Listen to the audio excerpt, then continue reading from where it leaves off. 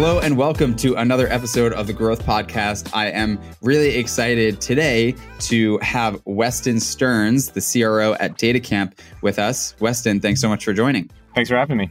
Absolutely. And we connected a couple weeks ago, and you work at, as people can presume from the name of the company, a very data-driven company as part of your end product. But also, like, the way that you have built your company is around that, like, it's a research culture, data culture, growth culture from the start. I think that that's what we're going to cover today. It's all about, like, yes, you can train a company later to become more of a growth mindset type company, but how do you do that from the start? And you've done that, you've seen it through. And so we're going to dig into that today.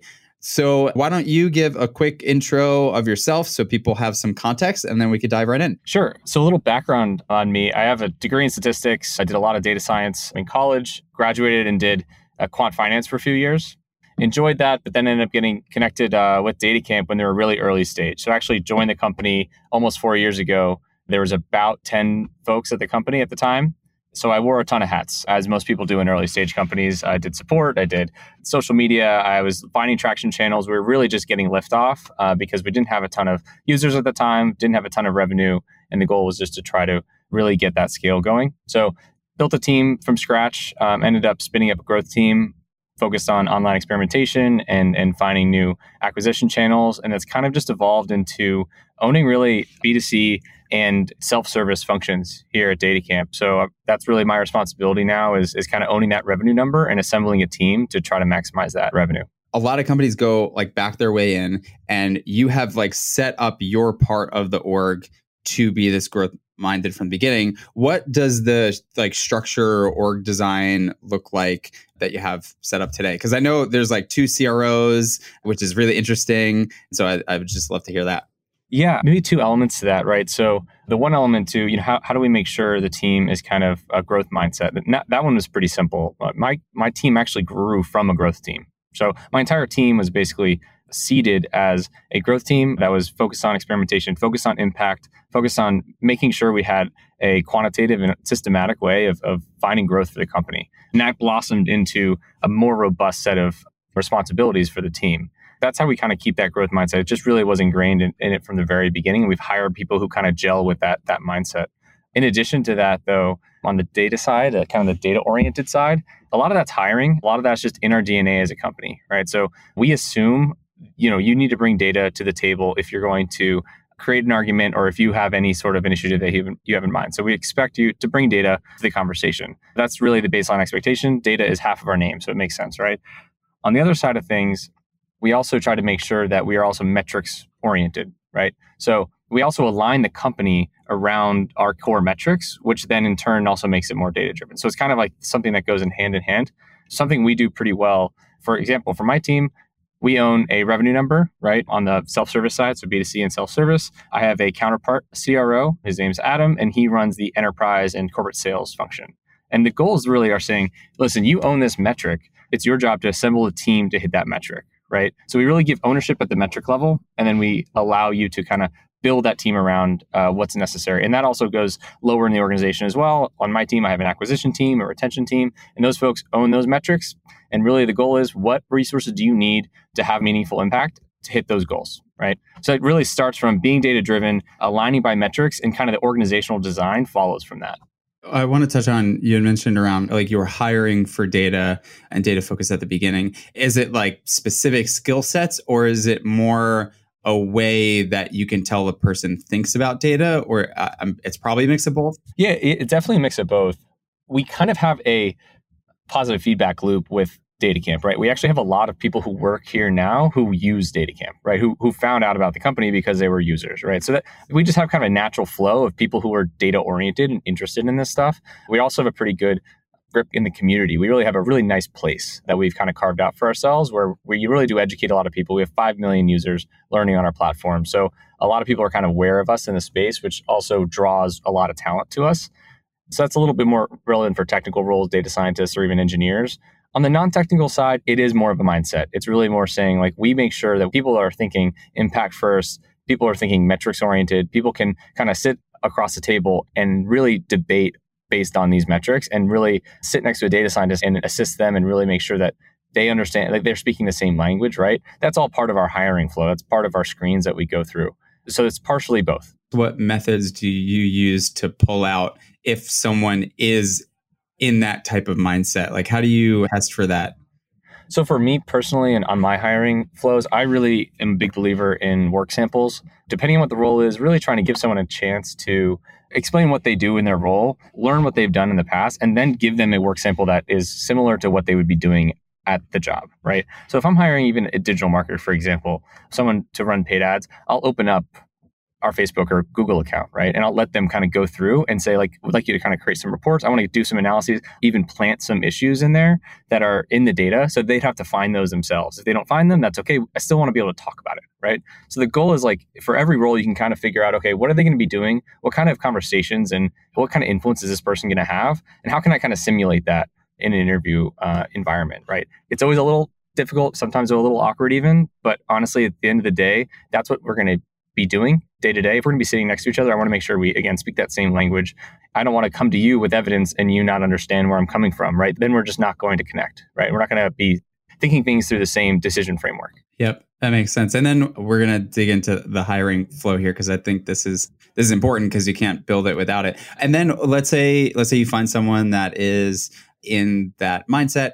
Their internal tools that you have that are, this is how we make data-driven decisions on top of that? Or do you kind of let people figure out their own process around, like, this is how they justify their decision? Yeah, it kind of depends on the role still, but totally. We do have kind of a framework, right? I mean, let's talk about tooling for a second, because that is really important in our space. We try to make sure that we do give people the resources and we have a lot of transparency with our data. So we have this very robust dashboarding system that we've created all in R and Shiny. Again, these are all topics. These are all languages that we teach. So we're all pretty fluent in it. So we kind of use these dashboards. That's the type of thing I'll also open up during an interview process and say, let's look at this together and talk about, like, what kind of things do you see in this trend, or do you see any issues? Do you see any areas of opportunity? Things like that.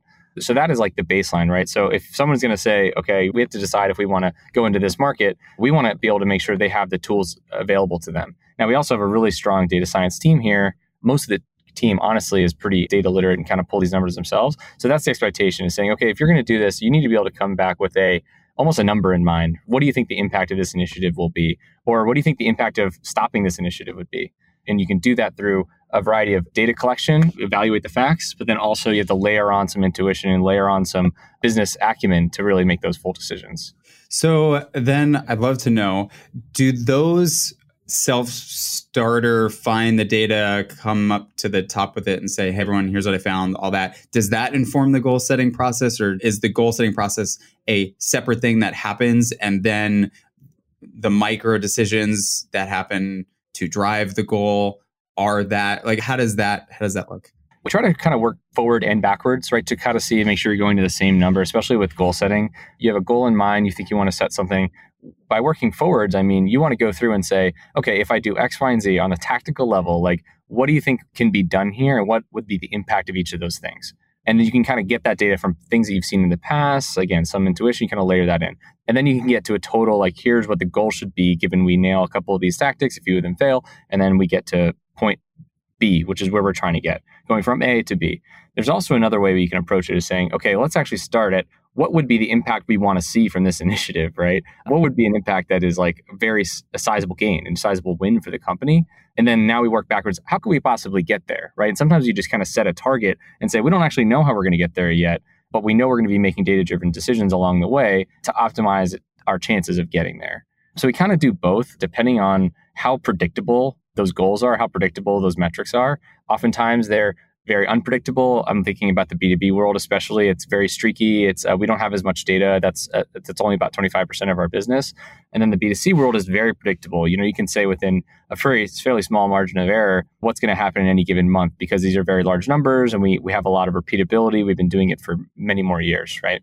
Yep. And when we had talked before this, you brought up how you prioritize this work versus another piece of work around LTV. And I thought that was really interesting. Can you talk a bit more about that? Yeah, that's one of the core metrics we look at. So what we really wanted to do was design basically an optimization parameter. So we want to design a metric that can translate across multiple parts of the business so that we can prioritize certain initiatives. And the metric that we landed on, given we have a subscription product and we have several different types of offering, is expected annualized LTV. So I break that down for you. Basically, what we do is we say for about 15 or so key parts of either a funnel or user actions, we have assigned a dollar value to each of those, right? And that's like how much value we would take out of that for a user's lifetime. So you can think of it, it's pretty easy for the conversion funnel, right? If you have a 4-step conversion funnel where you have a landing, a registration, a active registration, and then a subscription. The subscription, what is the value of that? Well, that's a lifetime value of a new subscription. That's something that's pretty tried and true in this area. How much do you think each individual is going to pay after they subscribe? But if you walk it back, you have active registration, you can say, okay, only 20% of people that are active registrations become subscribers. You can just multiply those through and you can still get to a lifetime value for each of those metrics. So then what you can do is you can say, we have 10 initiatives targeting 10 different metrics, but we can know what the possible LTV, right? Again, this is estimated of each of those initiatives and kind of sort and say, okay, these are actually the highest value ones versus the lower value ones. And then once we actually do those initiatives, we usually run an A/B test. And when we run a test, we can actually see what the impact was and then assign that value as the output, right? So then we can also sort our previous projects. What have we done in the past 6 months and what has had the highest impact, right? We did an A/B test. I increased qualified registrations by 10%. In that case, it would lead to another 2,000 qualified. You can kind of multiply that through and you know how much a qualified registration is worth. You end up with a number that you can compare to something that is a totally different metric that you were targeting, right? Course starts, right? Course starts and qualified registrations are now on the same plane that you can actually evaluate them next to each other, which is really valuable when you're working across a few dozen teams and you're trying to prioritize dozens of different possible metrics. I love this. This is something that we've tried and done a bunch at Drift 2. I first heard about a concept of using revenue to prioritize from Adobe and Dropbox. And I love that you're also doing it and you're really closing the loop. So this is something that we went through and I would love to hear your view on it. So let's say you have all these teams, they're coming up with their ideas to impact LTV. Do each of the teams work in a confine of this team is focused on this part of the funnel, right? So the sign-up conversion rate. So then within that, they're coming up with ideas around sign-up conversion rate. Or is it more like there's just this big list of things that could get done and just pick the highest value one? It's a good question because it kind of depends on the organization. But in this case, right, we do kind of align teams by metrics, right? Or by, in some cases on the product side, it's more by kind of problem or like area of focus. So we don't have product teams that own specific products right now. Is actually a fairly recent change for us. We own like a problem. So you can think of like learner journey, right? So the learner journey team is actually trying to make sure that each individual learner who comes to our site finds what course they want to take and actually is successful taking that course, right? They find what they want, right? We're helping optimize that learner journey. And then once they leave, they come back, right? You want to make sure that those people are around. So there are certain metrics that they look at. They pretty much are sorting by their same metric for the most part, right? So you're thinking like, they might have 10 projects that are all focused on similar types of metrics. So it's easier for them to prioritize that. So that is kind of like a siloed view. But then if you take a step back, we do have pretty flexible engineers where it's kind of a constellation model. So we can actually move engineers around to the higher impact areas, right? So if you look at a queue for team 1 and a queue for team 2, and the queue for team 2 has way more high value projects in the queue, we can move a few engineers to team 2, right? So that's how we keep that flexibility. So we do want to have subject matter experts in their area, but we want to keep the labor and the people who are actually doing it somewhat flexible so we can move them across teams to kind of maximize, again, what you were saying is like to really find those highest impact areas and making sure they're getting enough labor and attention. That constellation thing is really interesting. Do you think that's going to keep scaling well? Like, does it work well because the number of engineers isn't like 250? How do you think about that? I do think it may have trouble scaling, although there are many companies that have had a lot of success doing it at scale. So I think it is possible. I think it does need to be part of the culture though, and it needs to be accepted on the bottoms up and tops down, right? So bottoms up, you need to have enough awareness for your engineers to say, this is something I'm willing to kind of jump out of teams, even though I loved working with this team. This is where a team needs me the most. I'm there to have the biggest impact I can, right? As long as they're thinking impact first, which is really what we do try to hire for that, right? We want to make sure people think company impact first. That kind of helps make that transition easier from a personal level, right? Because not everyone wants to leave these products that they've worked hard to build. that's part of it, is like kind of getting the right people involved.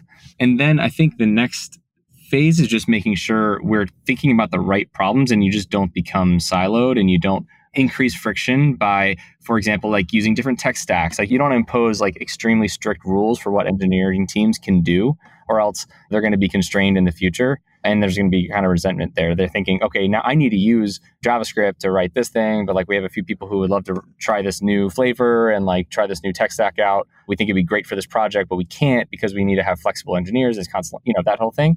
That's something that's just a constant balance that you need to have on the technical architecture side. You need to have buy-in on the high level as well, that we need to keep some consistency so we can have that. I do think that there are parts of that could break down, but I do think the constellation model could work, at least if you just start partitioning a little bit. So you're saying, okay, now there's like a group of constellations. You're not going to move outside of these 4 teams or 5 teams, but they are flex within those teams, right? And that could solve some of the issue. Interesting. How often might an engineer switch between different teams? Yeah, I mean, this is somewhat new for us, but it's something that you could do thinking about it kind of quarterly. You might want to even do something that you could switch within a quarter, but quarterly is kind of the right cadence. I think that's as far out as we can really see, and really I don't think major priorities shift in that amount of time. Plus, we really do try to have a queue of like, here are the high impact things that these teams are doing over the next quarter or so. So you're not going to exhaust that list and now have nothing high impact to work on anymore, right? It's a little predictable on that level, but past a quarter, it's kind of hard. Yeah, that makes sense. One thing I believe I remember you mentioning was each team technically has a quota around the LTV thing. Is that true? To a certain degree. So what we do is, at least on the experimentation side, we try to have the product team as a whole produce X amount of LTV via tests, right, per quarter, right? So that's kind of how we set that target. And then they kind of get reassigned within the product teams, like based on what they're going to be doing over the next quarter. So if we want to have like a $2 million LTV impact in a quarter for a product team, they kind of need to staff that, right? So then those quotas get put down within the organization to the individual teams. And often, that also has some flexibility and things get switched around. But that's kind of how we evaluate the quota. On the end of the session, sometimes we, even if it's not an experiment, we can kind of still put an LTV number to just about everything you do. And that's kind of how we evaluate what was this team's output for the quarter. It's somewhat quota oriented, but it's not as it's not as aggressive as a sales quota, right? Where you kind of have a fixed quota and, you get bonus and comped on that. It's more of just like, that's how we now evaluate, because it's much easier to say this product team did X dollars, this product team did 50% less than that. Like we can now think about staffing, right? And performance even.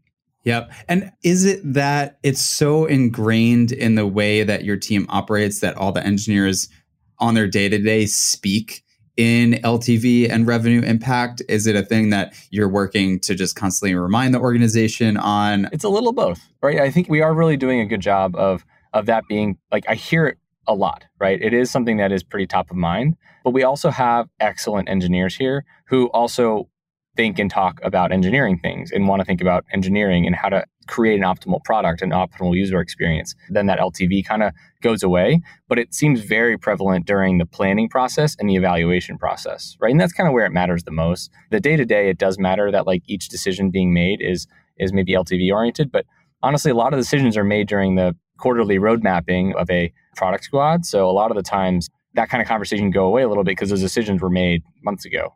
So it is part of the vernacular, certainly part of the vocabulary and the day-to-day conversation, but it's not as active, and we certainly don't demand engineers always be thinking about every action they do LTV oriented, because I think that could be overkill. Okay, so I'd love to circle back. And you had mentioned earlier was you went from this initial centralized growth team to what is now very much a decentralized growth team. If there are listeners that are thinking about either making that switch or starting from the beginning as a decentralized type approach, are there any specific things to totally avoid that would save that person or like that group months of pain or struggle? Yeah. I mean, I think the number one thing I would say is whatever model you choose, I think evangelizing the power of that toolkit, of the experimentation, the growth toolkit is always valuable, right? If you have a centralized model, you don't want to have those tools centralized and in a silo, right? You want everyone to know about them and to possibly even utilize them. I'm thinking about experimentation, kind of like that being kind of the main tool, but kind of thinking impact first, the prioritization tools that are available and getting pretty normal in a growth team, that really impact mindset. Those are things that you want to kind of evangelize that from day one. So that would be my biggest piece of advice is like start evangelizing as soon as you can, no matter what model you pick at an early stage, or even if you have centralized model or decentralized model now, I would still keep doing it, right? I still think that's always valuable to keep saying like, this is the value that this toolkit could be presented for you and your team. For advice for starting, I do really love, for most companies, especially if it's B2C, if it's B2B, it depends on the volume and traction you have. Centralized growth really does kind of make sense to me. We had a lot of success with it. I've spoken to a lot of people that have had success with it.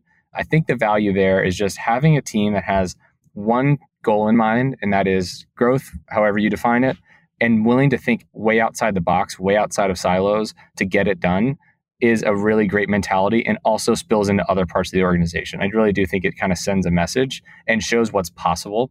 So I think that there's a lot of value there if executed properly. Now, some of the execution, maybe on the more tactical side, I think what we did a pretty good job of early on was being really strict about documentation and tracking what tests we were doing. We used Airtable for this. We basically created our own little system for this where we had one place where we had all of our test ideas. We did all of our impact calculations there. We did all of our estimated LTV for each test that we're going to run or each project that we had. We could kind of be very honest with ourselves with this is what we estimated it as, and this is how it ended up. It's a repository for all of our learnings too. So thinking about if you want to have a product roadmap in the future and I hear someone say something, I was like, oh no, I ran a test on that 2 years ago. You should know about that, right? And I can just send them to the Airtable and just send them the Airtable card that says, oh, here's the test, here's all the results, here's everything in one place. So having that infrastructure in place on the ideation and on the projects that you're working on, super, super valuable. It's worth kind of putting in a little effort in up front to do that. But the other thing is the data infrastructure is extraordinarily challenging sometimes, depending on what your infrastructure looks like. So we were lucky to have an amazing data scientist here who kind of set up, make sure we were running experiments properly. We had the data to like kind of make the right decisions going before and after experiments. We had the health checks during the experiments. We kind of created a dashboard on this, something the whole company had visibility on this dashboard too. So it really made it professional really early, which made it very easy for people to digest and easy for people to get excited about, which is why we went from centralized growth team with only about 5 of us to other teams saying, hey, we want to do this. We want to use this toolkit too. Can we use the dashboard? Can we use the Airtable? And we kind of said, okay, yeah, let's start enabling you all to do your own tests. And it kind of organically went from centralized to decentralized because of that excitement that we created. And honestly, again, back to we just have a really talented team and we hired for that impact-oriented, metrics-driven kind of quantitative group. So it naturally gelled well with the engineering and product organizations. Yeah, I love that. You had all the structure built around it in a way that just worked so smoothly that it was really easy for another team to pick up and say, all right, we're going to operate like this too. I would love to see what your Airtable setup looks like and compare that to how I had set up the impact metric stuff, because I modeled ours off of Thibaut, at the director of growth at Adobe, and Darius, contractor from Dropbox and Facebook. I know. Oh, he's at Airtable now. I think he's at Airtable now. Anyway, cool. This has been great. I think this covered a bunch. Is there anything that you feel like you didn't get to touch on that you wanted to make sure that you covered for the people listening? One last thing just on kind of creating a growth team. I know that there's some listeners who may be thinking about what that could look like. I would say the advice there is it is a very specific profile for growth. As many of you probably know, having people who are impact oriented, who are willing to not necessarily do what is not just develop one specific area of expertise, but kind of willing to move and be flexible with what is needed for the business and where the impact really is extremely valuable, but also can be challenging. So finding the right engineers, the right data scientists, the right marketers or product people with the right mindset, it can be a real challenge, but it's really, really worth it. I was lucky to have an incredible team here, and none of this would be possible without them. And it was worth putting in the extra effort and going through multiple rounds of interviews, passing on good or even great people, looking for that excellent person, right? So that is really my biggest piece of advice there, is just finding the right people with the right mindset is invaluable. That is a great point to end on. Well, Weston, thank you so much for joining. I think this was super valuable. Great. Thank you so much. It was a pleasure to be a part of this. Absolutely. And for those of you listening, as always, thank you so much. I really do appreciate it. I know that I say this to wrap all the episodes, and probably at this point, you just like hit the end button and move on to your next podcast. But if you're still listening to me babble, I do appreciate it. I would love for a subscribe on your favorite app and a rating as well if you're a fan. If you have any feedback, any questions, suggested speakers, whatever it might be, send me an email at matt@drift.com, and I will catch you next time. Thanks.